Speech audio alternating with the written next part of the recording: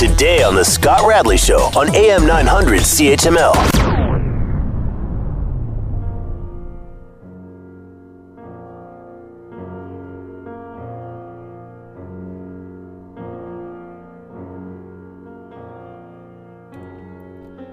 Yeah, I know how you're feeling. Blue Jays out, another shutout.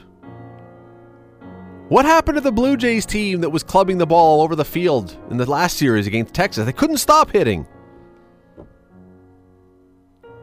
I don't know. I'm telling you, I know people listening today, there are some of you who couldn't care less about the Blue Jays, and there's others of you who are just beside yourselves now. I'll tell you what. I'll tell you something. Everybody tomorrow and tonight and for the rest of this week and for however long is going to be talking about how great Cleveland's pitching was in this series. Cleveland's pitching. They lost a bunch of their starting pitchers. They replaced them with backup guys. Everyone's going to be talking about how fantastic Cleveland's pitching was in this series. Don't believe it, because it's not true. It's not true.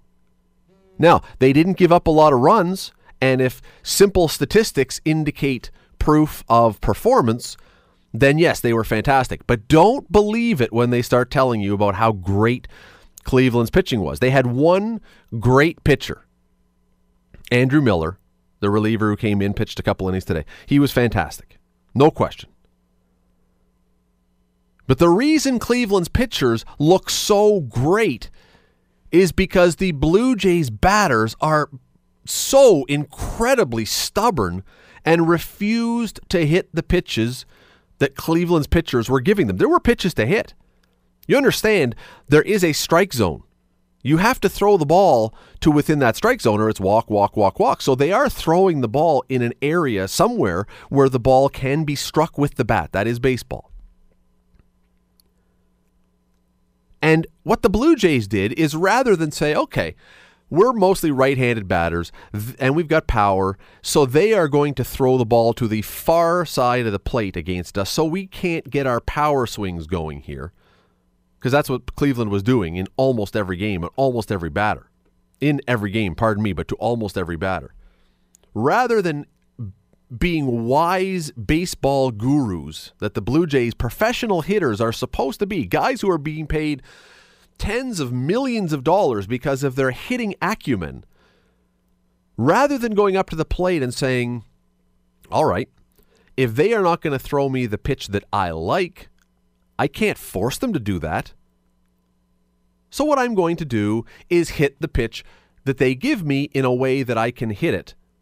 In other words, if they are throwing the ball away from you, it's very difficult to hit it to your power side. If you're confused on this, picture the home run that Edwin Encarnacion hit to win the wild card game. He's a right-handed batter, so his power stroke is to left field.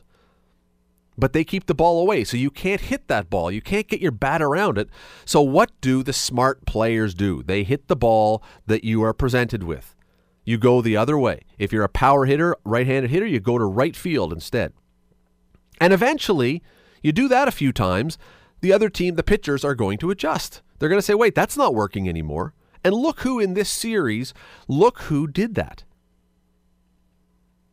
You saw Josh Donaldson do it. Pretty good series. Ezekiel Carrera did it. Pretty good series. They were willing to go the other way. Everybody else, they all wanted to hit a home run. And what happens?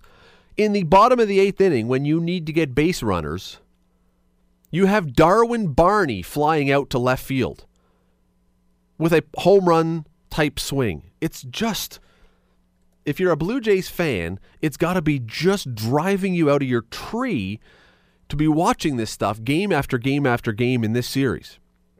Because if they're going to pitch you inside, drive it. Go nuts. Hit home runs. Do what you did against Texas. Texas pitchers made a ton of mistakes. But if they're not going to do that, you've got to adjust. You can't force them to your way of thinking. The ball is in the pitcher's hand. He dictates where the play is going to go. But you have to adjust. Want to hear more? Download the podcast on iTunes or Google Play and listen to The Scott Radley Show. Weeknights from 7 to 9 on AM 900 CHML.